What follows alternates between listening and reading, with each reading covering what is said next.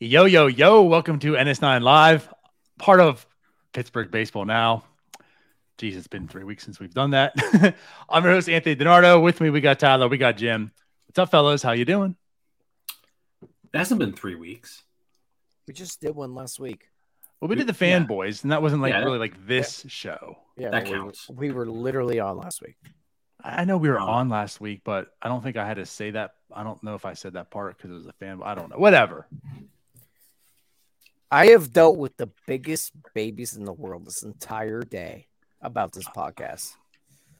You two have whined nonstop. You guys are the worst. You all are the worst. I'm trying to set up a show. What are we going to talk about? What did I do? What are we going to talk about? I don't know. I don't even get an I don't knows. Just completely ignores. No, anything. I threw out some topics. Tyler starts talking about how much he hates his job. Yeah, that's what I do. Jim just starts rattling off like 38 different ideas. And they're like none of them intertwine. It's something completely different. Just goes this whole opposite direction. I got to create a graphic. I got to get the show together. And then I find out like at 8:55, right? 5 minutes before the show goes on, Jim's reaching out to people to come on, I think. Changing the show to go a whole nother direction. Honestly, I should have reached out to our boy Mark Simon from the fielding Bible or whatever. Because that was a little bit of a stir on Pirates Twitter today. A little bit of a wrinkle. Got reinvigorated since the season ended. Yeah. All I know is you two whined nonstop the last 2 hours about what we're going to talk about. And I just kept saying, just let it ride. We're good. We're good, boys. You say we whined. You didn't participate. You didn't add anything. I was watching you guys whine. This is literally why I come over all of you guys. This is why we need more people. I guess it's a good. Let's plug it again. One more time for the very last time. This is the last call. But yes, once again, we at North Carolina are looking to add probably 2 more people this upcoming season. Do a lot of the post-game shows after the Pirates games, right?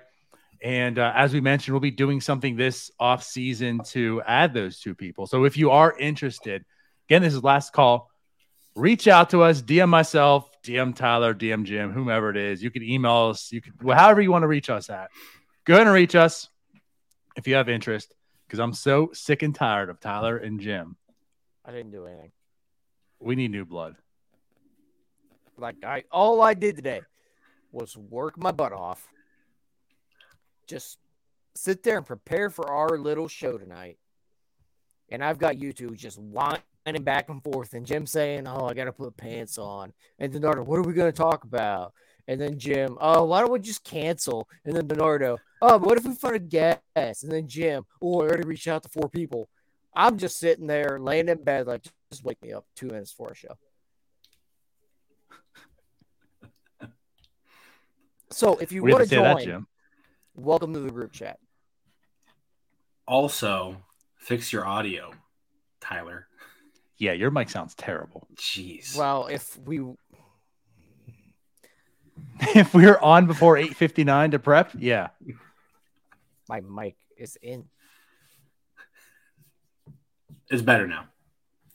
All right, so we're 5 minutes in. All we heard about was Tyler complaining. So let's. Oh dear Lord, no! Let's get into it. Jim. Yeah. How was the steak down in Texas? It was good. I had prime rib. It was great. Right on the San Antonio Riverwalk. It looked like you had a little compound butter on there. A little bit of butter, side of veggies, a couple little potatoes. So you went prime rib. Was it bone in? No. It did look bone in. Maybe I was wrong. No, it was delicious though. I'm usually not. I'm more of like a fillet guy than a prime rib guy. Oh, of course you are. But I went prime rib. It was their specialty, and it was great. Sounds about right. It was good. He's a fillet guy. Sounds about right. Your mic still sucks, by the way. You suck. So let's start talking about today. The Fielding Bible Awards get announced. Was it the Fielding Bible Awards? Yeah. I thought it was the Silver Slugger Awards. The Silver the Slugger. way the voting happened and worked out. Yeah. I didn't realize Fielding was involved. The tweet, Nolan Arenado wins for third base, right? And within the tweet, one of his highlights is that he was the second best third baseman. According to their statistic, defensive runs saved. There's so many layers to unpack here. Just so many. I mean, the very first one is the fact that Brian Hayes was the best defender in all of baseball. Wait, was he did he end up being the best or second? He was the best in all of baseball. Okay, I couldn't remember. Okay, so all of baseball, he was the best. Not even at third. All of baseball. But mind you, just at third base. He was the best defensive third baseman. Like, as you talked about with defensive runs saved. Many other metrics as well. So, I mean, just with that being said, amazing season by him defensively. Yeah, there you go. 24 total runs saved. Arenado 19. So, like, tremendous by Arenado, but really, it wasn't even close. Well, and this is my thing. Like, so the explanation that I got when, Mark Simon was one of the guys who was doing it. He was like, hey, if you have any questions on the Fielding Bible Awards, feel free to ask. So my question was, why didn't the best third baseman win the award? Right. And then he started saying, well, some of the voters went with the eye test. And here's my deal. Like, I'm fine. Like, if Nolan Arenado is here, let's say it's Brian Hayes at 24 and Arenado's at 23. And, like, if you look at outs above average, Arenado's ahead of Hayes. And if you look at fielding percentage, they're, like, the same, right? If like, everything is kind of equal, then sure, go ahead and do your eye test. But, like, there isn't a single defensive category that Nolan Arenado is better than Brian Hayes at. So there's really no need for an eye test. Like, this stat that they literally, this is their stat. Like, this website does this stat. And Brian Hayes is the best defender by a landslide. It's not even close. Yeah, to firstly say that Jim really ruined his argument by having a grammatical error in responding to Mark Simon there. He doesn't know the correct your, and your. Thanks for pointing that out. What a dummy. But regardless, everything you guys say is right. Like, it's the same thing as a Gold Glove. It's all going to be based on the bat. Brian Hayes is never going to get defensive recognition outside of just the whispers of that guy's really good at third base until he's able to hit like an average major leaguer. And until then, as I think everyone knows, these awards are pretty useless. But what's wild is I don't know what this award is. Like, so what's wild is, like, this award is invented by sabermetricians who were sick and tired of the Gold Glove Award being subjective and given to people who couldn't field and could hit. Like, they created this award because of those things that you just said, Tyler. And guess what? Brian Hayes won this award last year. Like, last year he won this award. And then this year he actually plays a full season and he beats Arenado by a ton. And he finishes second to him. So it's just one of those deals where, like, I mean, this isn't a big deal. This is like a made up award. There's no hardware. Like, none of this really matters. But, like, when you're a Pirates fan and it's October 27th, this is like all you have to look forward to is like, hey, we've got this one really good defensive third baseman, and yeah, I want to see him win an award, get the recognition he deserves. So it's a little frustrating. I mean, it is funny. Obviously, I know very little about this award, whatever the fielding Bible is. I don't really care. But the fact that you just mentioned that it's an award done by sabermetricians to eliminate the eye test, and then they point out the eye test on why they gave it to this guy. That's where we are with sabermetrics at this point. But and like that's literally where I'm at. If I expect for the Gold Glove, Arenado win it for all the reasons that we've talked about. The thing about this award, and yes, Jim, I also go with you. Like a lot of what I'm saying on Twitter is kind of fake outrage because I actually really don't care that much. It is what it is, and this is a fake award of the fake awards, right? It's just something to get fired up for, and I guess it's not so much that like I care that Brian Hayes was, this was stolen from him. It's not so much that, it's just you guys are idiots. Like this, the way you came to your conclusion is dumb. And that's what it is. It's not so much that like, oh my God, I can't believe Brian Hayes and I'm outraged because Brian Hayes needed to win this. It's just, you guys are dum-dums. Like literally what you're saying, when you go to their Twitter bio, providing accurate and trusted analytics to MLB teams, media, and fans. Their tagline is the data you need to win. Their stat is defensive run save. And the way they came to the conclusion of who the best defenseman was throwing the stats and analytics and data out the window and saying it was the eye test. So, right. Like, so what are you doing? What's the point? How are you marketing your site when you're saying we don't trust what we're providing MLB teams, media, and fans? We're going back old school with the eye test. So Brian Hayes literally does everything that you show and prove of why you are relevant and you need to have a podcast and a site and people give you money for, to then say, don't trust this shit. You should do what we were doing in 1973. Can I just say Jim had the ultimate response there after he had a grammatical error of that just tells me the Cardinals were on TV more than the Pirates. There's no chance they watch Brian Hayes play third base. Zero. No, they definitely saw more. They definitely saw more Arenado plays than Hayes plays. Because if that's your excuse is the eye test, there was absolutely nothing that Brian Hayes did this year to not prove with an eye test that he also deserved this. But anyways, yeah, he deserved to win it based off of what this site represents. We've given this way more time than anybody ever should, but it's worthwhile discussion just based on where we are right now. But it's just based on where we are in baseball right now. But I will say this, it created quite a stir today. For something to create a stir on Pirates Twitter on October 27th, it got as close as one can possibly do that. Yeah, especially whenever the original author couldn't correctly type out your. Right. Well, speaking of that author too, like you said, Jim, the SIS baseball group chat right now talking about these Pirates fans. That's probably what it was. Like, holy shit, these guys. Yeah. Well, they're probably like, this is the only thing they have to look forward to. Yeah, and I'm sure I didn't go through every tweet and all the comments, but I'm sure it was just all flow with Pirates fans. Like every other team's fans probably really care much. They don't care. They don't even know what the award is. Yeah, it's right. Look, I didn't know what the award was. 3 likes, 4 comments, 5 likes, 2 comments, and then the Arenado one, 5,000 retweets or quote tweets, 8,000 comments.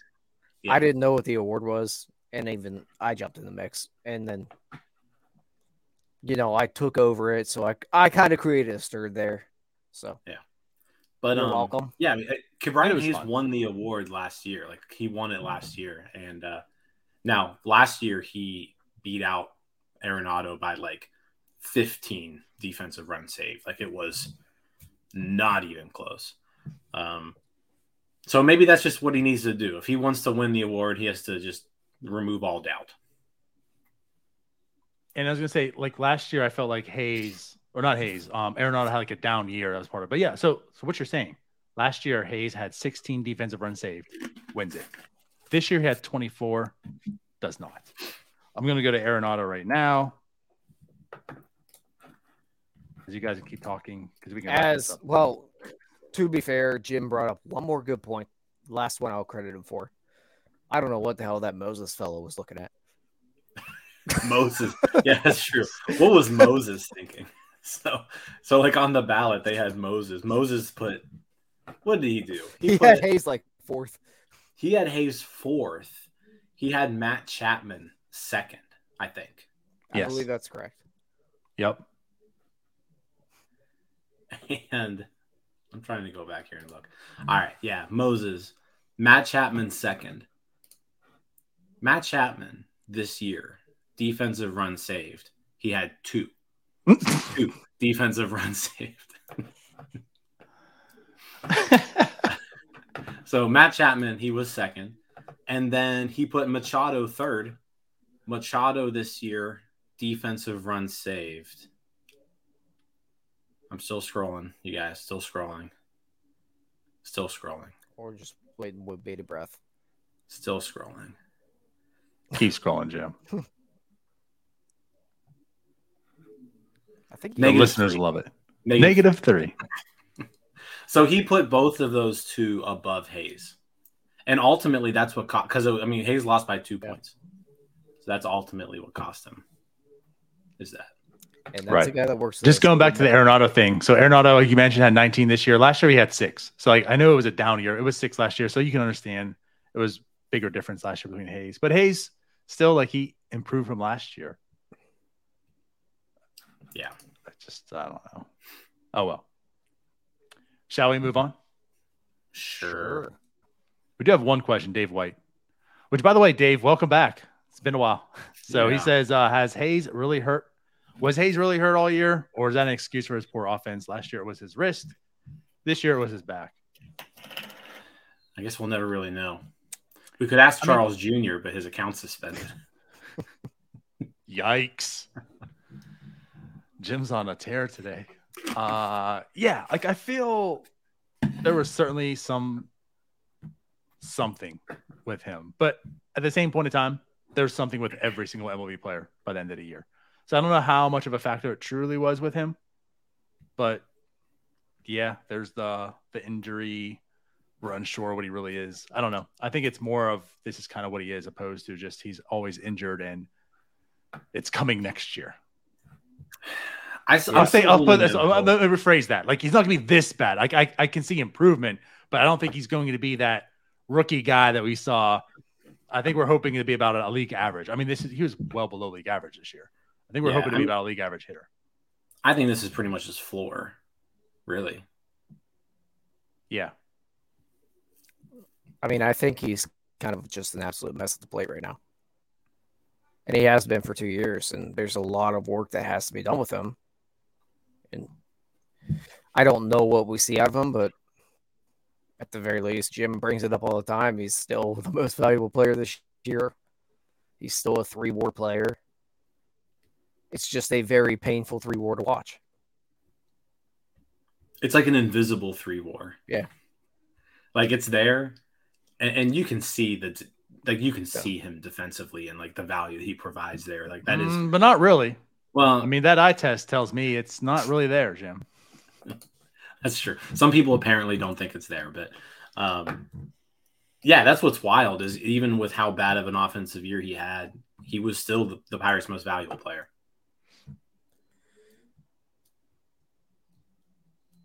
Just imagine if he gets better at the plate. That's all you can kind of do right now. Yeah. Imagine 2020, but over the course of a whole year. Or, I mean, it's not even that. It's imagine him on a decent team where he's not relied on to be so proficient at the plate. That too. Like if Brian Hayes is your number 8 hitter, yeah, then he's great. You live with that every day. Oh, absolutely. Yeah, that's a good team. Hell, even like 6 or 7. Yeah, like if you're not relying on his bat, but like right now he's been a top 5 in the lineup pretty much every game, and that's just he's just not a good enough hitter to warrant that or provide value in those spots. Yeah, but neither was Yoshi or Van Meter, and they were there too quite a bit. So that's true. Yeah. I don't know, guys. What do you want to talk about? Do you want to get into this upcoming offseason? Sure. I mean, there's not much else information to talk about. There's not much the Pirates can do. I don't know. We could talk about the playoffs a little bit, but I've kind of been disconnected. I'm rooting for the Phillies. That's all I'll say. I'm a little torn on who to root for. Like at one point I hate the Phillies. I know like Tyler is. Yeah. And I kind of like that, like a lot of people hate the Astros. So it's one of those, like, I'll root for the Astros just because a lot of people hate them type of deal. So I don't know. I do like this, though. And this is for NS9 bets. Justin Verlander plus 1,000 to win World Series MVP. It's a good bet. He's got the game 1 start, probably get game 4. And if there's a 7, he probably gets that. Yeah. I could definitely see him going like with the Bumgarner role where they're just going to throw the hell out of him here. So if you're looking for an NS9 bet, that's it right there. But I'm rooting for the Phillies. Outside of rooting interests, I mean, who do you think is going to take it, though? It's hard to go against the Astros at this point. I mean, they haven't lost a game yet in the postseason. They just rolled through the Yankees, just crushed them. The Mariners put up a fight, right? But lost every game. So it's tough. It's tough to go against them right now. The Phillies are hot, and when you have Nola and Wheeler like going, and Ranger Suarez now too, where like if those 3 are on, then they got a shot. But it's tough for me to pick against the Astros right now. I guess that's kind of where I feel. The Phillies got that underdog. We have nothing to lose, and they're hot. And Bryce Harper is playing out of his mind right now too. But yeah, like the Astros are just so good. They're so complete. And that's part of it too. Like the Astros, they just keep churning, man.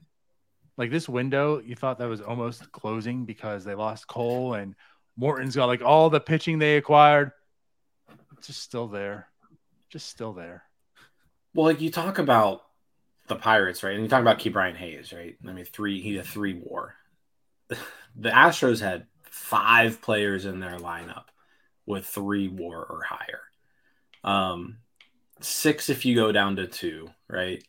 Pitching wise, Justin Verlander was back to his normal self.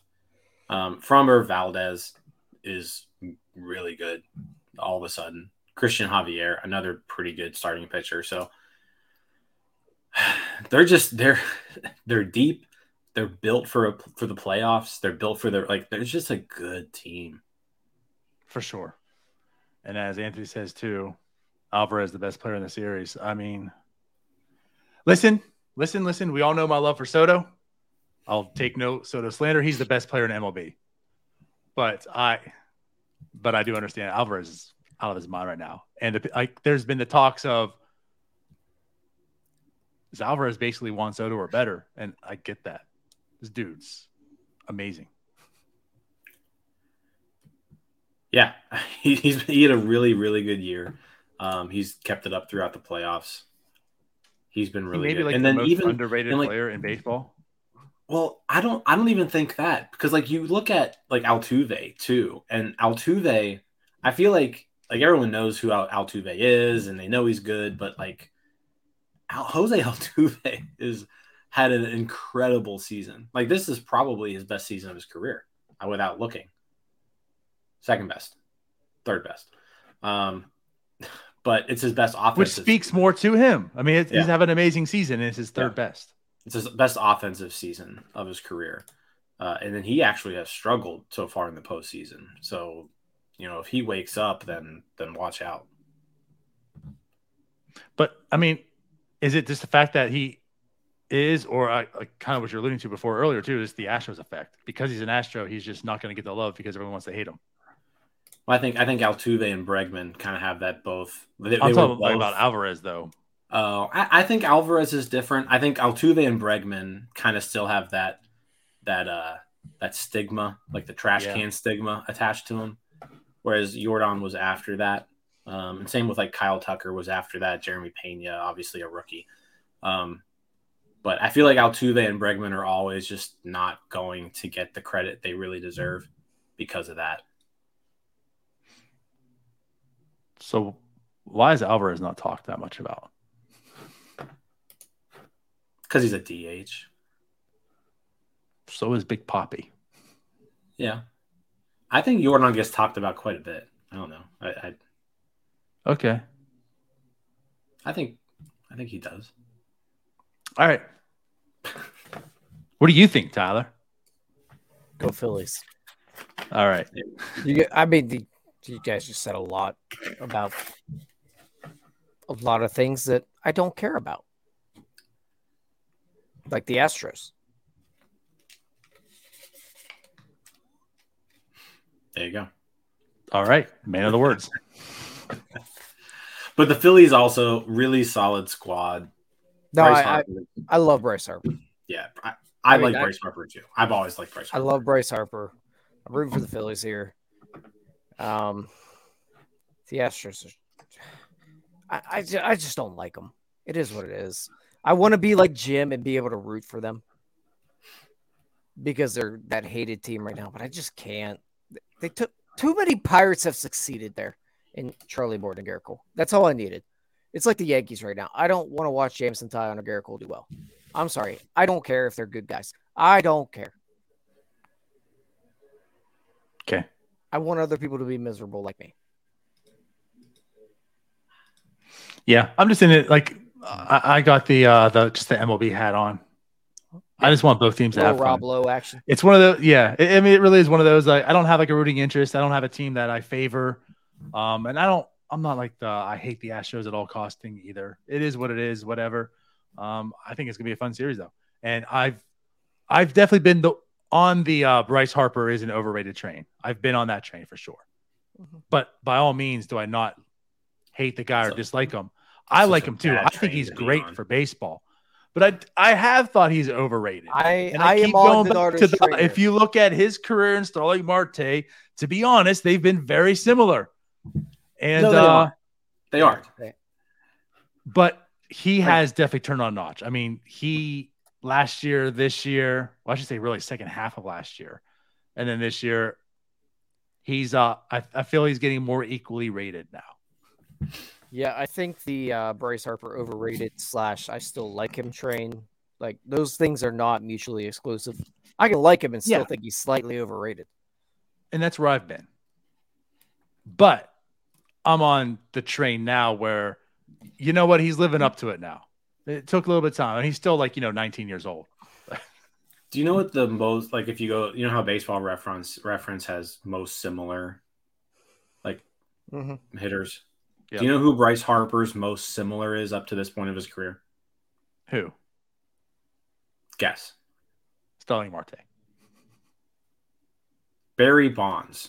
I was gonna guess Barry Bonds. Jeez. Granted, that's because don't give me this. He's over. Don't give me this overrated stuff. Like he's up to this point of his career, he's been Barry Bonds. No, Barry Bonds came up at 22.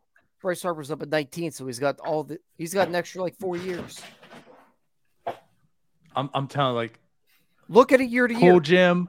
But the thing is, this is I will die on this train. When you take out his best season, that 9.3 WAR, he's essentially been a 3 to 4 WAR player. And I jokingly say Starling Marte. I'm not talking about hitting profile by any means, but I'm talking about value. Starling Marte was a 4 WAR player year in and year out, and that's what Bryce Harper has been up until kind of recently. But even still today, he only has. I know this year was injury filled, and that's why it's only 2.4 WAR, but only has 2 seasons over 4.4 WAR. The 1 year he had where he was that 9.3 WAR player, that was a Bonds-like season. Yes. And that was the I'll give season him was Trout or Harper. I mean, think about that. Bryce Harper was unreal that year. He has not lived up to that really at all, aside from that 1 year. He was a good baseball player. He was a borderline all-star a lot. He's where I'm a at. shoe-in Hall of Famer. Because he was 19, maybe. I mean, the counting numbers will be there. The guy just needs to play baseball for the next 8 years, and he's in the Hall of Fame. He doesn't have to be he just has to play. He's a Hall of Famer. No. Yes. I can't disagree with that more. Pull up his baseball reference page and tell me he's not a Hall of Famer. The likelihood is he will that. be because he's at basically 44 WAR. He's 29 years old. Most similar by age, 28. Barry Bonds, 29. Barry Bonds. But Barry Bonds played until he was 73 years old. But Barry Bonds hitting 50 home runs at that age. I'm just saying, the dude is he's as shoe-in of a Hall of Famer as there is right now. I can't say he's a shoe-in. No, he's not. Yes. Trout is a shoe-in. He is. Harper has to still do work. No. Harper has to do work. I'm just saying. He has to just play. He just has to play. Barry Bonds, to this point, but Barry Bonds had an elite age 30s seasons. We don't know what Harper's going to do. I understand, but Barry Bonds was also a Hall of Famer before all that. I don't think Harper's a Hall of Famer right now. All right, well, you're wrong. So I'm not. I'm not. You're incorrect. No. And he has 44.2 WAR and he's played 10 seasons. He's a 4.2 WAR a season guy. That's a good baseball player. No, if you do that over 20 years, Brian Hayes had 3 WAR seasons being that's what ass. Albert Pujols did. That's Albert Pujols. Albert Pujols was the machine. You're talking about Albert Pujols from 20 to 30. I'm talking about Albert Pujols over the course of his career averaged 4 wins a season. Because his 30 to 40s was terrible. It doesn't matter. It does matter. It does matter. He just needs because his 20s and 30s were so elite and Harper was not elite. If Harper falls off, if Harper hits the other side of this mountain and starts falling off, he is not Hall of Famer. That's the problem. No, it wasn't elite enough in these 10 years. You don't look at these 10 years and say you're Hall of Famer. If Trout were to just fall off a cliff next year, he's a Hall of Famer because he was elite. Harper has been good. He's a two-time MVP. Okay, because he had 2 elite seasons, All-Star. And after that, he's been Starling effing Marte. How many 2-time MVPs aren't Hall of Famers? Dick Groat. Bryce Harper. Barry Bonds. Albert Pujols from age 21 to 30 never had a season under 6.8 WAR. Bryce Harper's only had 2 above 4.4. Do you see the difference?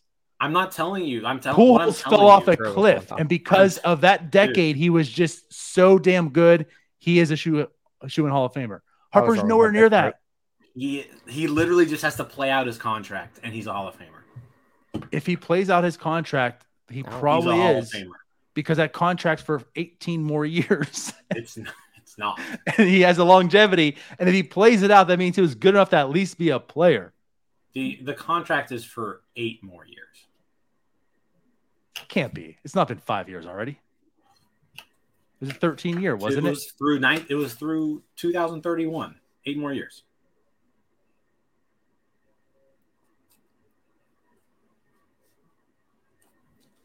The math is math in there, Donardo. So he's going to play 8 more years, and he's going to be a Hall of Famer. I mean, oh damn it! Neil says the same people who say Arenado passes the eye test will vote Harper into the Hall of Fame. Exactly. Jim, is Andrew McCutchen a Hall of Famer? No.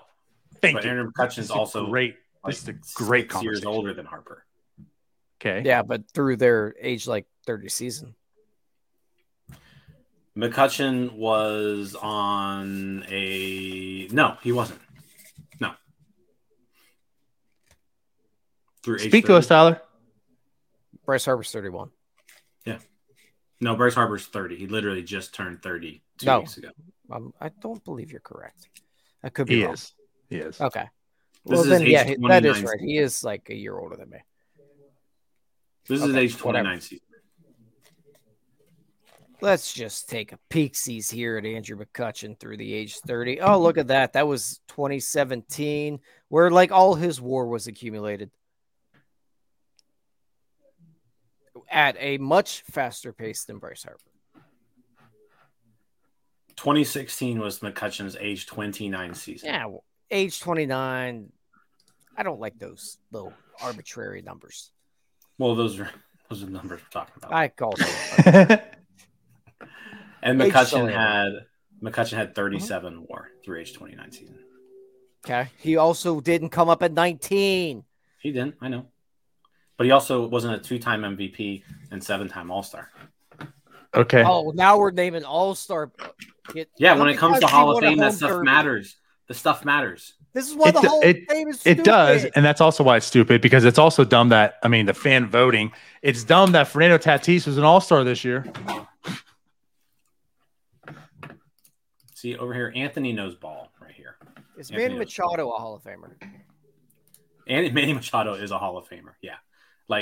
He is. Manny Machado just needs to play out his contract. He's in the Hall of Fame. All right, Jim's Hall of Fame is just put everyone in. Manny Machado, one of the best. As long as you participate till you're like 38 years old, you get in the Hall of Fame. Yeah. Here's the deal: if you're called it's a Hall of the longevity. Majors, if you're called up to the majors when you're 19 or 20 and you just hit the ground running, like Harper did, like Machado did, like Trout did, like Soto did, those people are going to go to the Hall of Fame just because they're going to put up all the counting stats that so allow like Justin Upton. Justin Upton. Oh no! I'm sorry. What's that, Jim?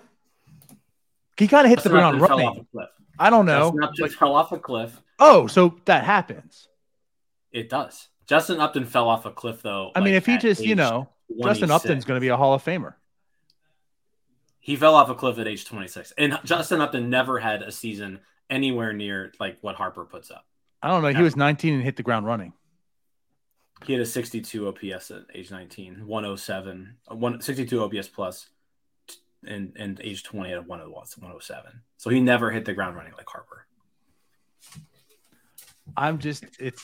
You have a bad argument. I mean, do you want to? I'll give you whatever odds you want. I'll make a bet with you right now. Bryce Harper's Hall of Famer. He'll get in because he's Bryce Harper. He'll get in because he's been Barry Bonds up to this point. Great, but what is he going to be in the next decade? Because that solidified. And again, he's not. He just needs to be a guy. He just needs to be a guy. Well, Barry Bonds is in the Hall of Fame, so. Actually, yeah, good point. So he's not a Hall of Famer. Lawyered. I'm done with it. Does anybody want to join this podcast? Barry Bonds put up like 2-10 WAR seasons before he was 30. 9.9, 9.6, 10.5 at age 28. Like once again, there's no comparison. Well, there's literally no comparison. Reference actually says there is. So Baseball Reference is also dumb. They must get their stuff from SIS. Use Fangraphs, you nerd. It's not close. Barry Bonds and if Barry Bonds listens to this podcast, which he probably is, he's disgraced right now. He should come through the screen and punch you right in the face, Jim, for even comparing Bryce Harper to Barry Bonds at this point. Okay. When Bryce Harper is being inducted, Bonds has more WAR at age 25 to 29 than when Bryce Harper's a first ballot Hall of Famer. I'm going to make sure I let you guys remember this conversation. Tyler will be dead by then, and we're probably not going to be friends. So I don't care. And I'm not saying he's not going to be. I am not saying that he will not be a Hall of Famer, and that's not the mountain that's what you're saying. Standing on. But what I'm saying is I am not giving that him right now. You say he is going to be, and I am not. He does not deserve that type of credit right now to say he is in. If we're talking about people age 30, let's say age 30 and younger, who, if I had to make a bet, like who's going to be a Hall of Famer, less than age 30, Bryce Harper's number one. Bryce Harper's number one. Juan Soto's number two.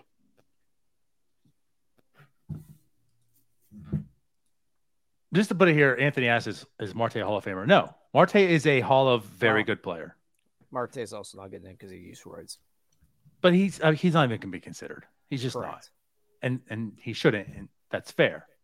And I'm not using the Marte to Harper thing to say Harper sucks as well. Like, I understand the age differences, whatever, but I'm just saying, like, most of his career, his value has been Starling Marte-esque.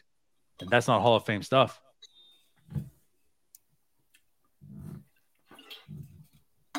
No, Connor, we are not friends now. You're basically making like the Vinny Pirates bullpen argument, but opposite. No, like if you take away Manny Banuelos's 4 worst relief appearances, he's actually a good pitcher. Taking it away. You're taking away Harper. No, you said outside Harper's. That's what I'm getting at. Barry Bonds consistently did that year in and year out. Albert Pujols did that year in and year out.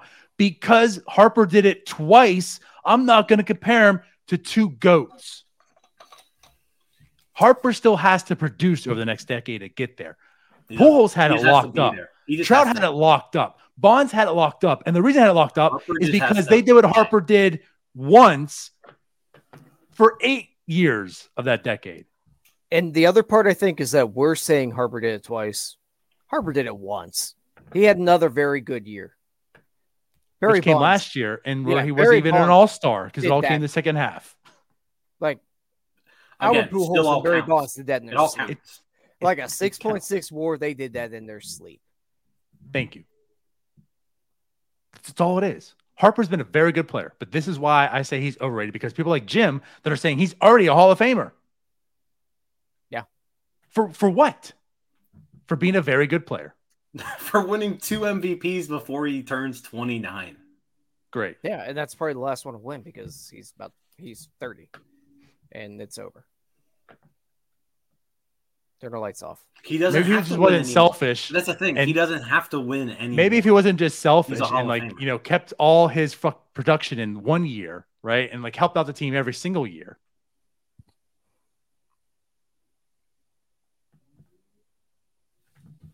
And this is true. Universal DH will give Harper a boost. He'll play until he's 40. I mean, there's that potential as long as he does continue to hit.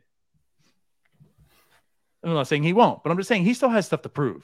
He's not in there. Trout is in. Yeah. Harper is not in the same universe as a Mike Trout. No. I didn't say he was. You did by saying he's in the Hall of Fame. Well, yeah. Just because you're in the Hall of Fame doesn't mean you're in the same universe as Mike Trout.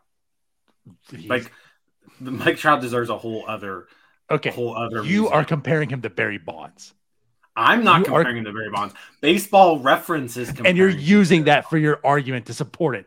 So therefore, you're co-signing it, Jim. I didn't co-sign it. I'm just saying I'm just relaying the information to you. You're the worst.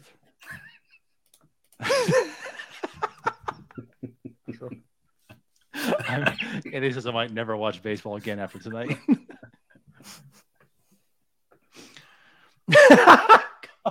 Connor's very nice Pirates offseason talk. This is the Pirates offseason talk. Yes.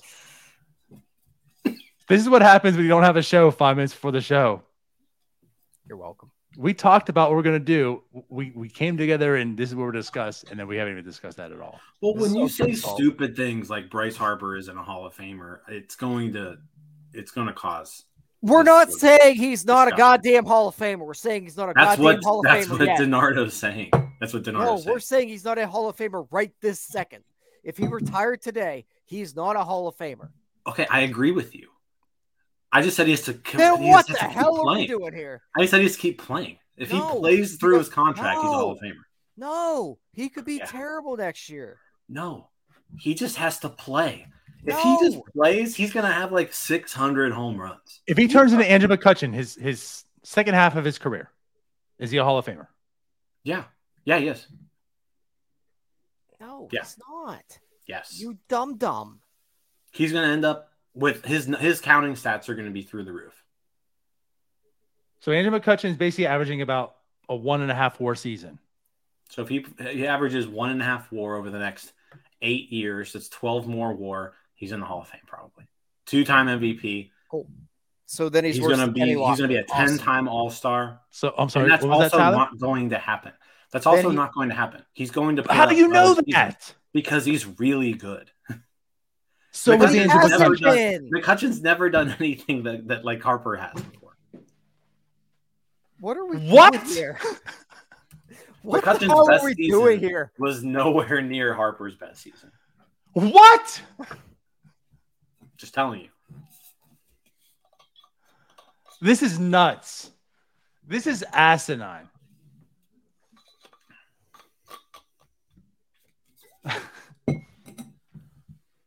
All right, whatever. What are we doing? Let's move on. I don't know. Let's move on. Okay, so what are we going to talk about this offseason for the Pirates? How dumb Jim is. That's been recognized right now. Yeah, that's true. What a dumb. I don't even know where to go. Like, my brain's fried right now. I don't even remember where we were going to take this. What questions do you guys have about the Pirates offseason? I guess we will answer those. Feed us, because I'm done. I have no more capacity. Like, here we go. Bryce Harper does not put up 3, 4, 5 seasons back to back. Anthony asks at the very beginning of our show, which Pirates pitchers will be negatively affected by rule changes, including defensive restrictions and pitch clocks?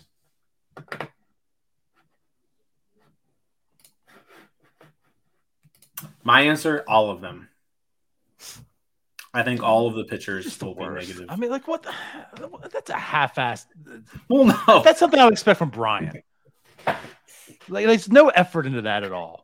No, but for real, the new rule changes, I think, will help offenses. And there's a couple of reasons for that. One, obviously, the shifting.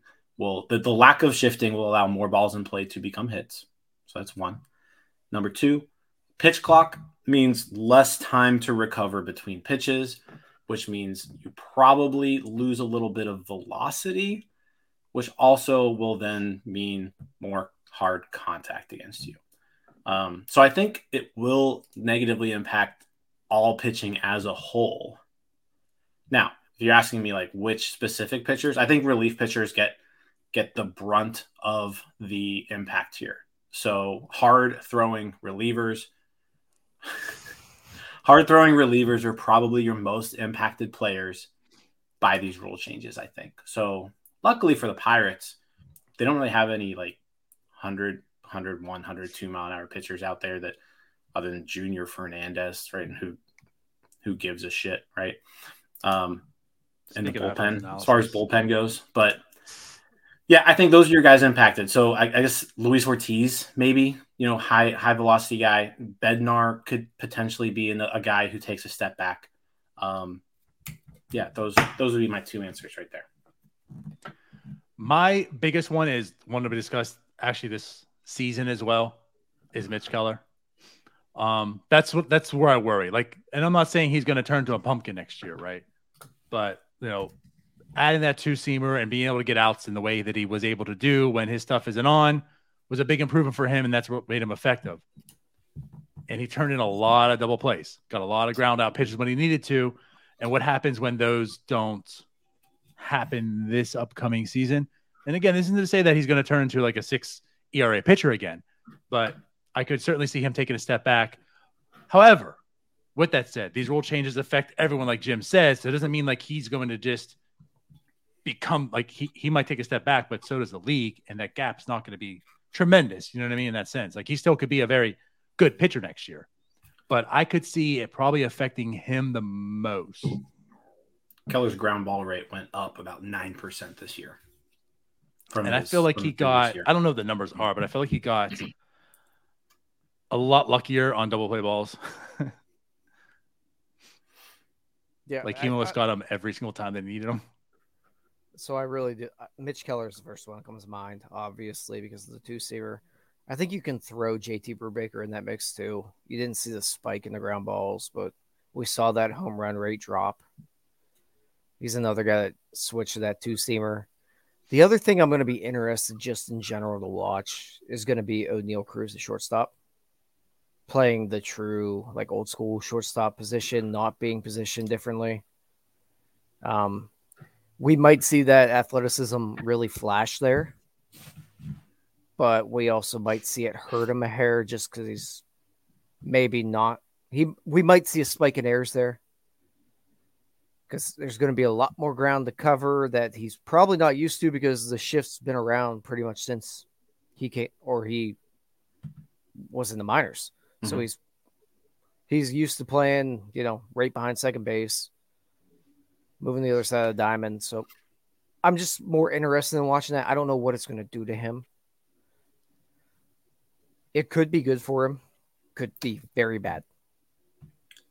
So I agree with you. Answer to which pitcher is going to be highly affected is the shortstop. No, I said I agree with Mitch Keller, and then I also said JT. But your whole dialogue was about O'Neal Cruz. Yeah, Tyler's like, we haven't hit our Cruz quota yet on the show today, so let me just transition this to some Cruz talk. All right, well then, if we're still going at it, I'm also very interested to see how it helps him at the plate. So that I was getting to that. So I think Cruz in particular. Because he hits the ball so hard on the ground to his pull side quite often, I'm really interested to see how like his batting average of balls in play goes up. Because like all those ground balls where there was a second baseman playing shallow right field, right? Those are singles now, whereas before they were 4-3 ground outs. And I'm also curious on like high contact guys. Like I said it before. This is why I think you keep somebody like Kevin Newman because like I want 1 year of like a sample size to just like see like what could Kevin Newman be if there's no shifting. I just want to bring this up too. Anthony says I think not standing on outfield grass has more impact than two guys on either side. Going to your Cruz thing as well. I think obviously not having two guys, but the grass thing. I mean that ball's screaming down wherever it's being hit, and the closer you are O'Neal Cruz, the harder it is to get to the ball as well. So yeah, I think that's gonna be impacting him as well. So yeah, on the hitting side as well, I'm very optimistic about O'Neal Cruz next year. I am too. And to Anthony's point there, like he brings up, you need a rangier right fielder, but I feel like you also need a rangier second baseman. Like in the last decade or so, I feel like teams have kind of use second base as a spot to put, maybe slower guys who can hit a little bit more. And now those guys are going to have a lot more ground to cover because before you could just move them 15 feet into right field, right? And that created range for them, right?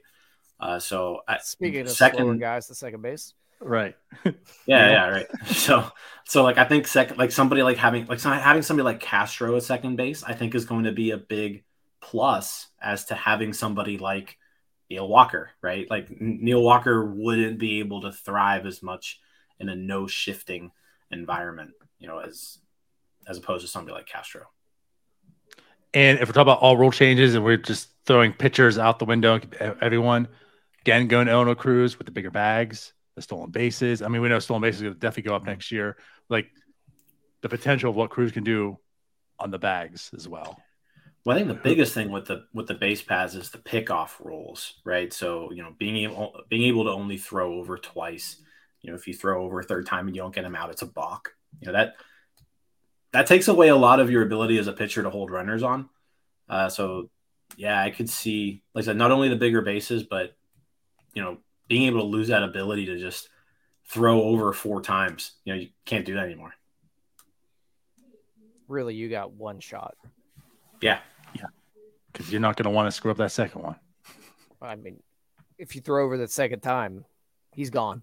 That's what I'm saying. Like you can't screw it up because if he's still safe, well. Yep. I'm getting a giant lead. Yes. I'm just walking to second base. So as much as I hate the rule changes, I'm kind of excited, I guess, just to see what it does. We did see the minor league numbers really drop on game length, and that 20 minutes a game is a big deal. Like that's like a couple hours of your week. Oh, we know. Yeah, right. No, but I mean, I've attended a few minor league games over the past couple of years, and it's noticeable. Like, it's noticeable how much quicker the game's going. I used to be so against it too. Yeah, but now I'm just getting old and curmudgeon, and I just want the game to end quicker. Well, it's because you're watching Pirates baseball. True. Yeah. But soon enough, that might be exciting to watch. You'll be, one of those 20 minutes to see. Well, we'll see. And if not, we get it to a post-game show 20 minutes quicker. Which means we get the shell 20 minutes sooner. Or Call of Duty, which I will be playing tomorrow. Not Jim. Not Jim.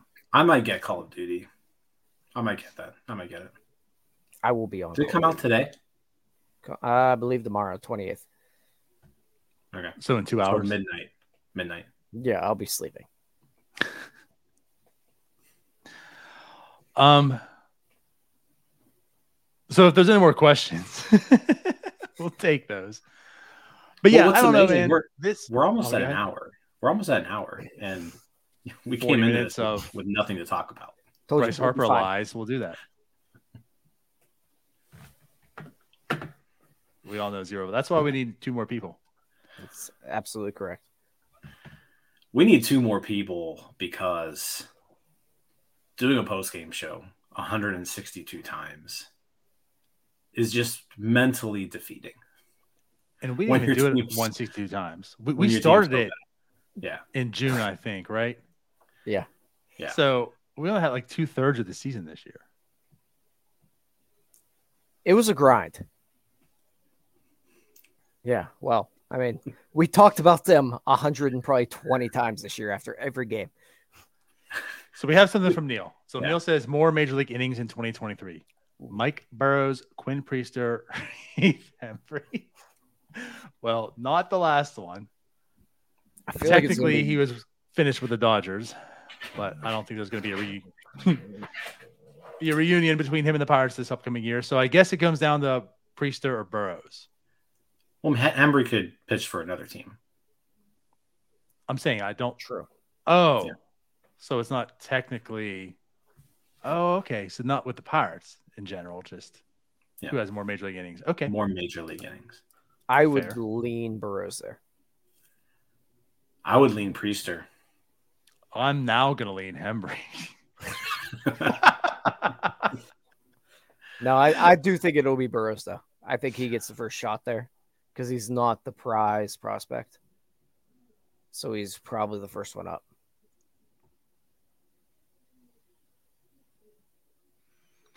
I feel he's closer.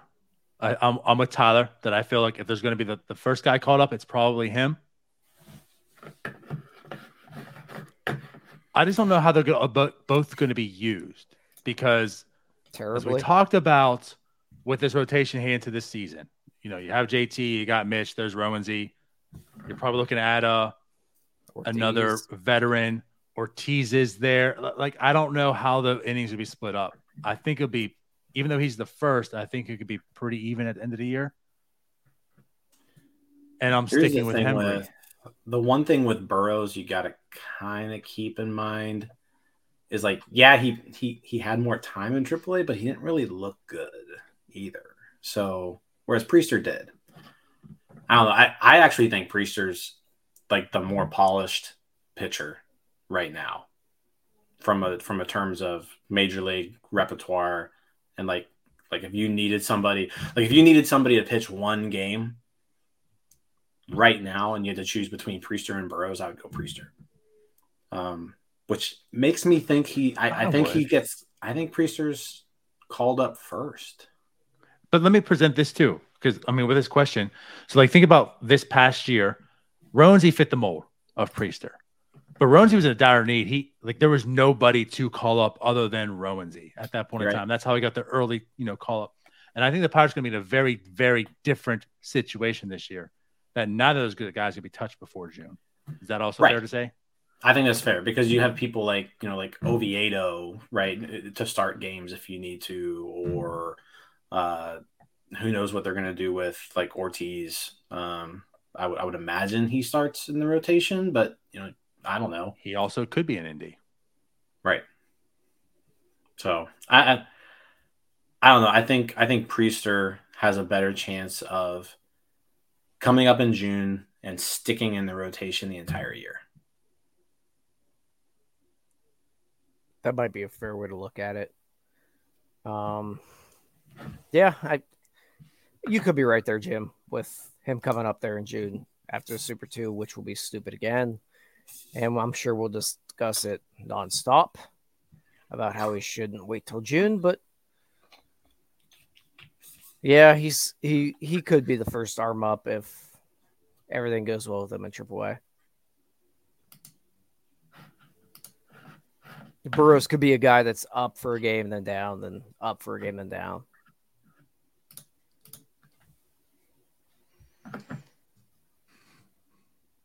I could see that. I can see either. I don't know. It's going to be tough. I think they'll both going to be close at the end of the year, though. As much as I hate to say it, there are some arms to be excited about. We're almost to that point. It's okay. You don't have to hate to say it. I don't like being positive. I know, but the difference, though, Tyler, is you're not here saying that, well, once those guys come up, this team is a wild card team because, they got pretty Burroughs. Like, you're not saying stupid things. You can be optimistic, and that's fair because there are some exciting arms. There's reason to be optimistic. We talked about Burroughs. You see Ortiz. There is Priester. There's talent. We don't know how it's going to translate, but there's things you want to see, and it's coming, and you can be optimistic about it. You're just not being a dum-dum and saying that, well, you know what? This team's going to do damage next year if you focus on some pitching. I mean, I don't know what you're talking about. Really, though, you look at it, you got Keller, you got Contreras, you got Ortiz, you got Burroughs, you got Priester. There's some stuff to finally work with at the upper level. It's been a long time of not working with much. Of clinging to a Bryce Wilson figuring it out. Or Zach Thompson coming back from some mirage of a season. And we talked about how Castro can change the dynamic of things because he can be that guy came out of nowhere. That's what Luis Ortiz presents as well. We saw to him, and now maybe he's something else. That's why you have this excitement. You're not relying on Burroughs and Priester, and they have to turn out. You also have Ortiz here, and maybe Oviedo. I know we're all he's the bullpen role type of guy, but you're going to give him an opportunity. He still has some exciting things to him. Probably a bullpen guy, but there's talent there. And you didn't have talent with Zach Thompson. You didn't have talent with Bryce Wilson. These guys have talent. Realistic time frame, we will see Termar Johnson. My guess there, if everything goes right, June of 2025, probably. If everything goes right. Yeah. Let me ask you this. Who's going to be the GM that calls him up?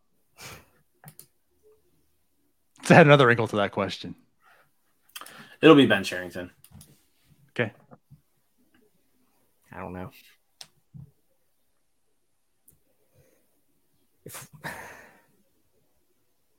I think it'll be Cherington.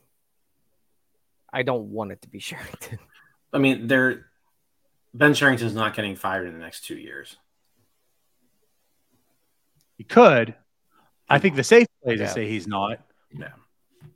But can you imagine if it's 2 years from now and we're still doing this? Talking about this bad team. And Ben Cherington's still the GM. I don't know how true. Okay.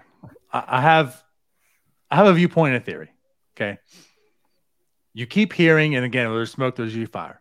But you keep hearing Nutting is just Nutting is the main reason that Reynolds is here, if anything. I don't know if Charrington even wants to trade him or not, but Nutting is just like, we are not trading Reynolds. He's a star. He's Pittsburgh. He's here. We can disagree on why he's still here if they're going this trajectory, but what if this team still keeps punting and they're not good? And now Brian Reynolds is in his last year and they haven't been able to have Reynolds in a winning season. Does Nutting at that point in time just get upset and you can Charrington? And things have to go wrong. I know we are down on the rebuild, but it's not as if it's a total disaster and you just see like nothing's going to come from this. Like they'll be good enough in 2 years regardless. I feel they will be better how than they good are enough now will they be at that point in time with Brian Reynolds still on the team and Nutting just says this was a whole disaster and says you're gone. I think my thing though is like, if the team shows any sort of improvement, though, in the next 2 years, Charrington will still be here. Now, if the next 2 years we're still looking at back-to-back 100-loss teams, then maybe there's a chance. But I don't even see that as being 2 years from now, you're a 90-loss team. I think 2 years from now, you're a 90-loss team. You're like, we're making progress.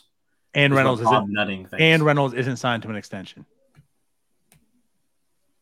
Team's getting better. If they're a 90-loss team in 2 years, I might go ape shit. But I think that's where it's at. Like, I feel like if they are a 90-loss team in 2 years and Reynolds doesn't sign an extension and he's just still there wasting away, I think that is that point. I know people don't come at me saying, the Nutting apologist or whatever. And listen, he doesn't talk at all, but he did talk a little bit at the last regime. And I don't know how true it is, but he made it a point to say he's tired of seeing all these guys go elsewhere and succeed. Like, he's tired of seeing this stuff. And again, hearing that he's kind of heading like, I want Brian Reynolds to be here, probably doesn't want to see Brian Reynolds go anywhere else. And I just kind of feel like if this team isn't, he might have that fire in him to finally do something where he didn't have I think a lot of us were surprised that Neil Huntington even was fired. It was his time to go. Like, but just keep it going. It was like pulling teeth getting him fired, though. Yeah. I would be very surprised if in 2025, if Ben Charrington's not the GM. I think if they're still a 90-loss team after 2024, it's very possible he's gone. That's kind of where I'm at. And I do think it's going to be hard to be a 90-loss team at the end of that season, even with the way this rebuild's going and such. But if they are, I just feel like this has been a failure. Like, this has been a failure. And I need someone who's not going to be a failure. Especially if they're not showing like any signs of life. It's not a collapse like 2012, which probably saved Neil Huntington his job, or they at least showed something. If it's just a 90-loss team that slightly got better and all these prospects are not panning out, but they're just slightly better than what they have, I think it's very possible he's gone. 90-loss teams come in many different ways. That's fair. You can be a 90-loss team, and like the Giants, I can't remember if they were 90-loss at the point, but I mean, they underperformed very, very badly. So I guess that's also kind of fair. 81-81. What, the Giants? The Giants. I'm talking about like some years ago, though. Oh. In their whole mix of going to the World Series and then not. Yeah, gotcha. There was 1 year I felt like they really, really underperformed. It might be 3 or 4 years ago. I mean, it could be a smart owner would probably fire Charrington and hire someone that wants to go sell off prospects to go for a win. All right, you accumulated them. Get the hell out of here. Let me bring in someone that's going to take us to the finish line. Like Dombrowski? I mean, could you imagine if Charrington got fired and replaced with Dombrowski again? And Dombrowski just makes like 2 or 3 moves and boom, the Pirates win the World Series. Flags fly forever. Oh, that would be funny. That would be funny. And I agree with Anthony. Andy Rodriguez is already deserving of the Hall of Fame as well. Absolutely. Up to this point of his career, he's been Bryce Harper too. He's probably hit way better than Bryce. He has hit way better than Bryce Harper in the minors. So, yes, correct. Which means he's also Barry Bonds.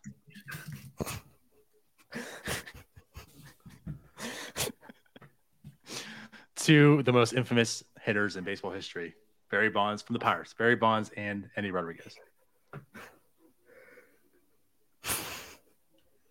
Bryce Harper. Bryce Harper had we talked more about the 2024 offseason than we did the 2022 offseason. Bryce Harper had a 941 OPS in the minors. So not as good as Andy. Yeah. And he had that whole like phase where he had to get contacts or something. I don't remember. Couldn't see the ball.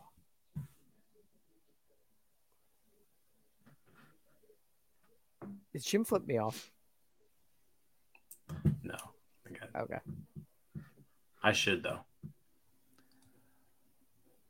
Phil says this organization will never chase free agents, so unfortunately the Pirates must build from the ground up.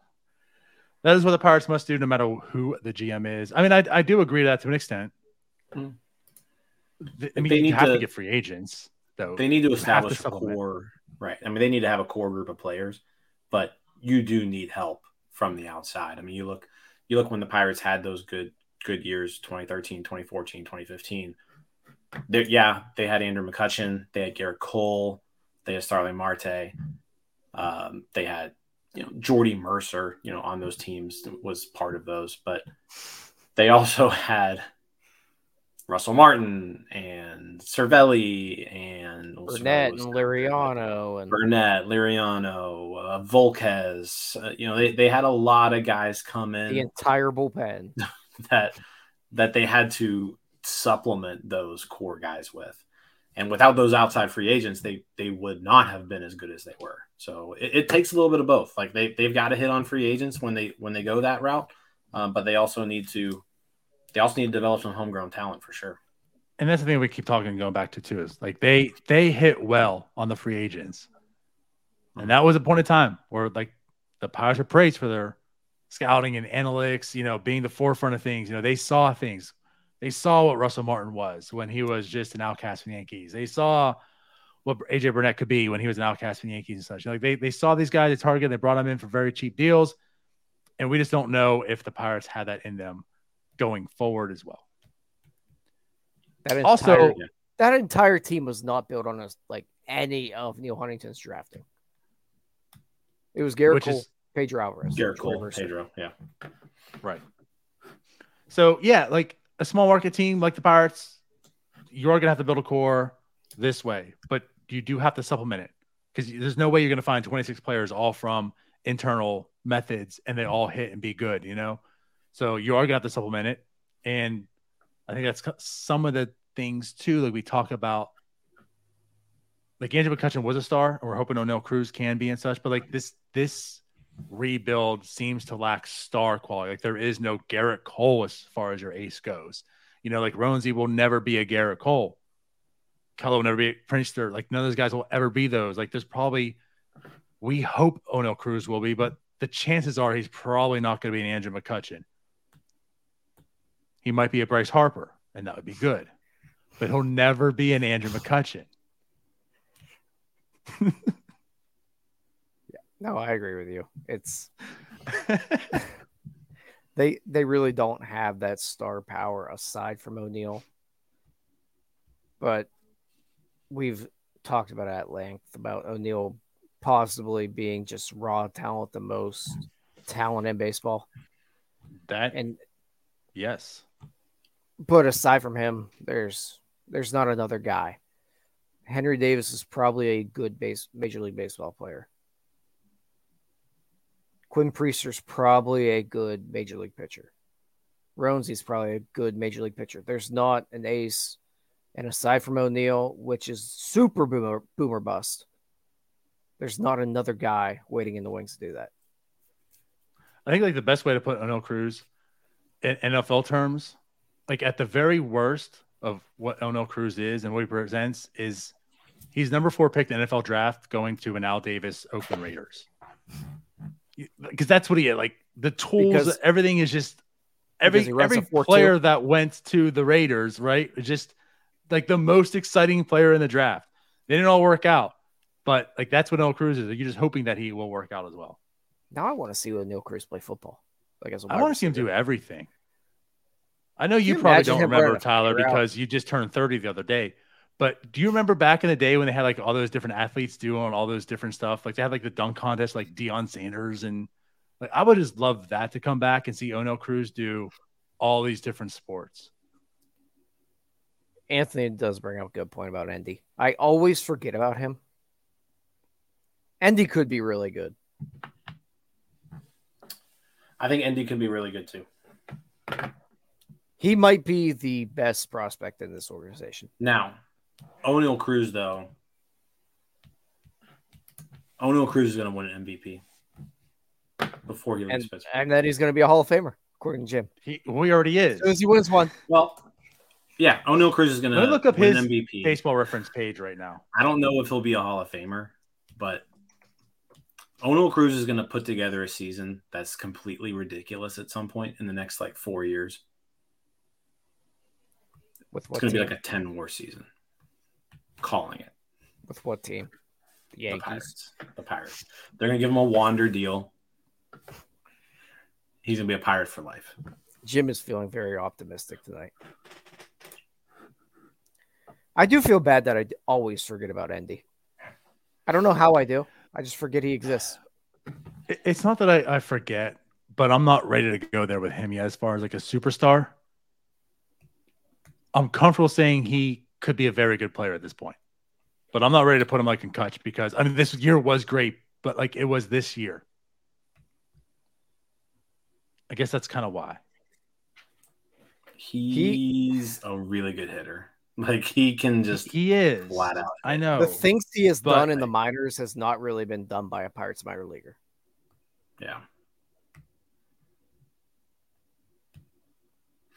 I'm just not ready to go there yet. That's all.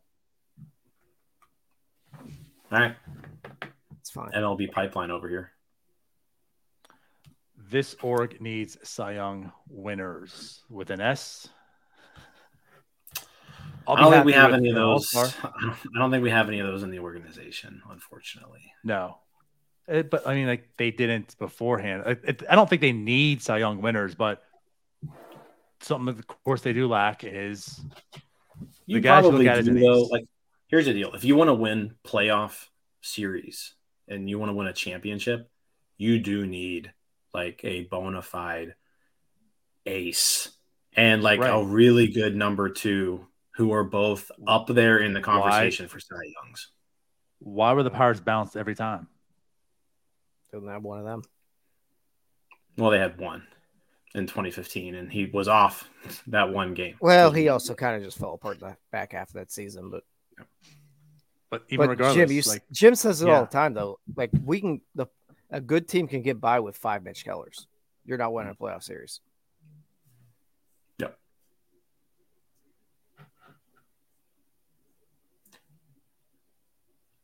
Yeah, so I don't know if you need Cy Young winners, but you need Cy Young contenders. You need 2. Yeah, I'm with it. And so Anthony asked this question on Twitter.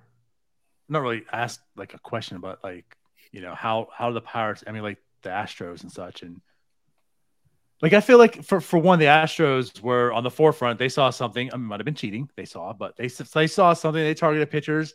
They acquired, like the one thing about the Astros is like, really, they didn't develop pitching.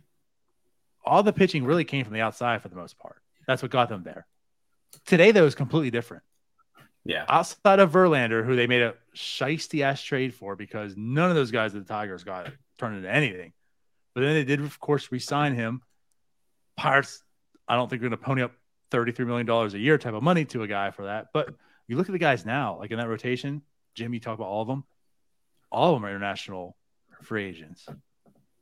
All of them. And that's the one thing, too. You talk about international, it's mainly hitters, right? Usually, you don't find too many pitching. All the Astros, like for the most part, the pitching, all developed internally, all international free agency. Like, that's what they came. They developed now. And so like that's a team that's a large market and spend money.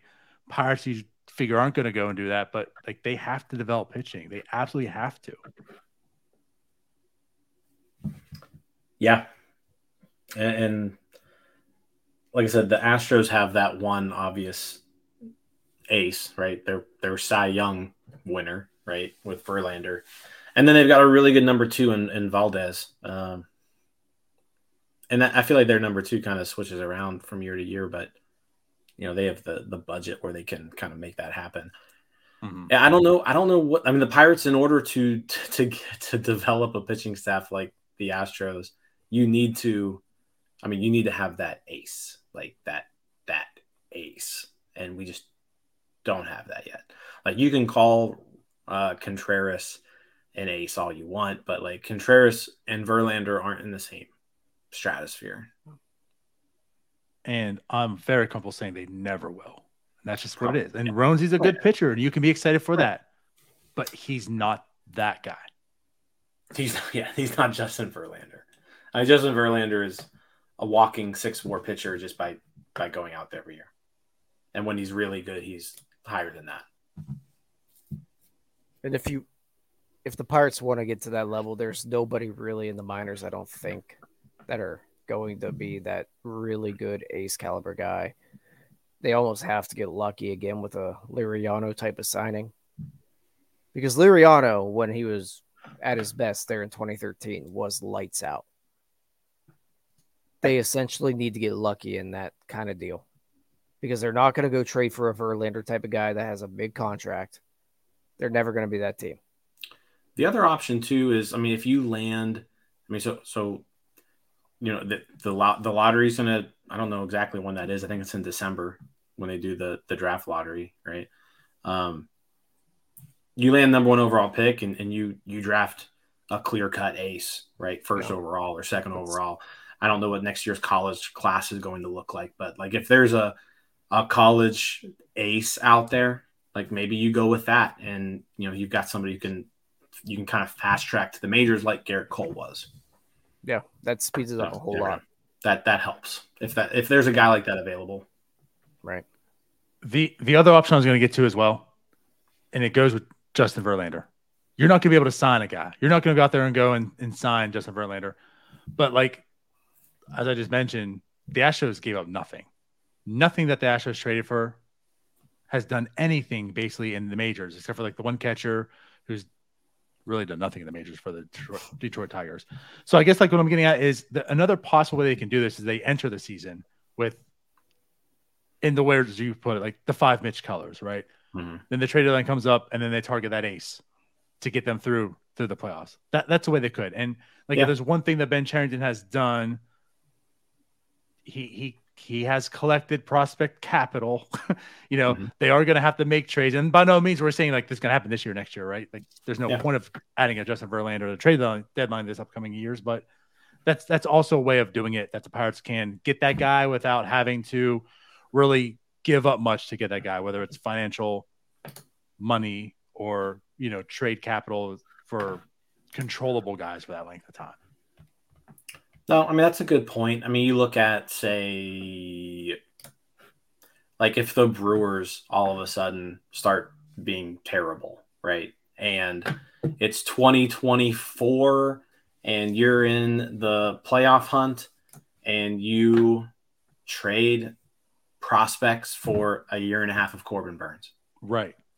Like that's the play, right? Because they can't go out there and sign a free agent. And again, like what I'm going to is impossible, just the half year. Like it could just be like it's that year that you got it.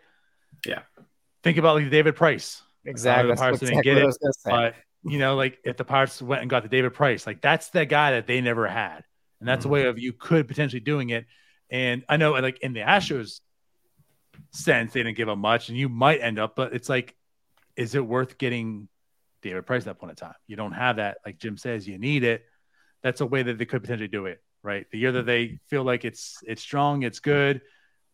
They open up the trade, the prospect wallet, whatever you want to call it, and they go and get that guy, that Verlander of that year for the half season and make that deal. Even the Brewers going back to CeCe. Where they just threw the hell out of him. Yeah. That's a good point. Oh my God, They threw the hell out of him. It was every 4 days. They have for half a season. They got a year and a half worth of value out of him. But no, I mean that's offensively too. That's a good point. Yeah, I mean that's probably the way that you go about it. Is build a solid team, right? Be in contention around the deadline, and then make a move for that ace, because you're going to have teams selling off. And especially that's where like the depth of the organization will come into play. Yeah.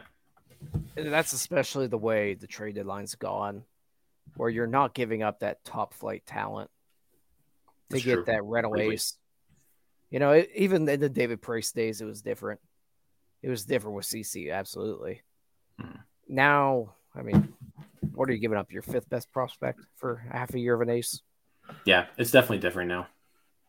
Yep. And again, like if your farm's deep enough, that number 5 won't sting. It's worth it. When you're a team that doesn't have a deep farm, that might sting because you might not have that prospect next year to make that trade again or whatever, where the Pirates could essentially do that. Well, and depending too on like if you're dealing from a position of strength, right? Like if this year, if the Pirates were good, like let's just play pretend, and the Pirates were good this year, like would you feel comfortable trading Piguero for 2 months of an ace? Probably. That's fair. Depending where you stand. If that's what you feel is going to get you over the hump, it might sting, but was it worth it? Yeah. So, no, I think I think that's the move. Yeah, I agree. Cool. Yeah, that's a good point too. But yeah, Dodgers have only traded low-level guys who have turned into Yordan Alvarez and O'Neal Cruz. Like, imagine that as well. The Dodgers, holy hell. Dodgers don't care. Well, they also can afford. The Dodgers don't care that they traded those 2 guys. The Dodgers also got Tony Watson for O'Neal Cruz. Like, if you're giving me like a Justin Verlander for O'Neal Cruz and I get a World Series out of it, oh well. Right. Oh well. It just, again, though, they have some of the best. Yeah. Everything. They're just, they're top tier, except for getting into the World Series. Jim said it well. They don't care. They're doing fine. Right. Yeah. They'll just sign them in 6 years. Right. If they want them, they'll just get them. They'll just take them. Like they're going to do Aaron Judge. They're just going to sign Aaron Judge this offseason. We'll see. Well, guys. Are we done? Yeah, let's be done. It's been an Did hour we and a even half. talk about the 2023 offseason? I felt like we talked more about 2024, 2025. We got an entire Bryce offseason. Harper. We'll talk about the offseason later. The season's still going on, so nothing can really happen yet. So I guess once again, to wrap this up before we do go, yes, if you're interested in joining North Shore 9, reach out to us. We are looking. We'll announce what we're doing here soon and let everyone who's reached out to us know what we're doing as well. But yeah, so I guess that's it. So I really appreciate everyone for watching and listening for a show that we had no idea what we were doing. Hour and 28 minutes. We're the best. All right. Can I go to bed? Except for Jim. He's a dum-dum. All right, we're out. See you later. Bye-bye. Scouts. See you guys.